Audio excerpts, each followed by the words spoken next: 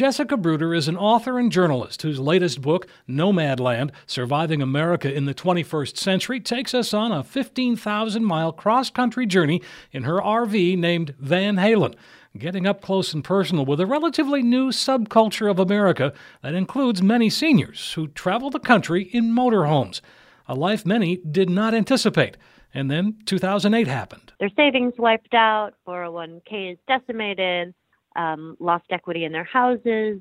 She says many are still feeling the effects. We've got the disaster that was the Great Recession, and we've got just all sorts of challenges in retirement finance and people not having enough set aside. It's kind of this perfect storm. A perfect storm, she says, that had people examining their lives and their budgets to figure out what they could trim, and for many, the solution has been, well, what's my biggest expense? My biggest expense is housing. I cannot give myself a raise, but I can cut my expenses.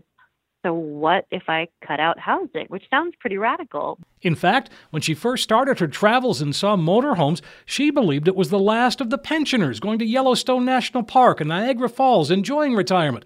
The reality she found was quite different. A lot of people who moved into secondhand RVs and vans and travel trailers and even a few sedans, and have found that they can go out on the road. And in fact, there's a whole subculture of folks doing this and a whole litany of employers who are looking for workers just like them. Bruder found there were rallying points around the country where groups would gather and trade notes about what kinds of work was available and where. A lot of people work as campground hosts in the national parks.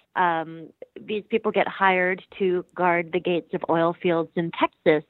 They get hired by Amazon through a program called Camper Force to do 10-hour shifts on their feet on the concrete, doing pick and pack to get those orders out in the busy months before Christmas. I asked her if the folks she met had any plans to settle down. I think most of these people, and I know most of the people I spoke to, don't really think the cavalry is coming anytime soon. And many of them are preparing to do it for the long haul. Or they're trying to save up for a small patch of land where they could homestead. But this is both the present and the end game for many, many people I met. Bruder's award-winning career is focused on the subcultures and the dark corners of the economy. And she left us with this. There's a huge wave right now going on in this country where we're criminalizing homelessness. So I hope if people read this book and think about the stories of the people I met out on the road, they'll think a little bit differently about this population and realize that, they are us and, we stigmatize them at our peril.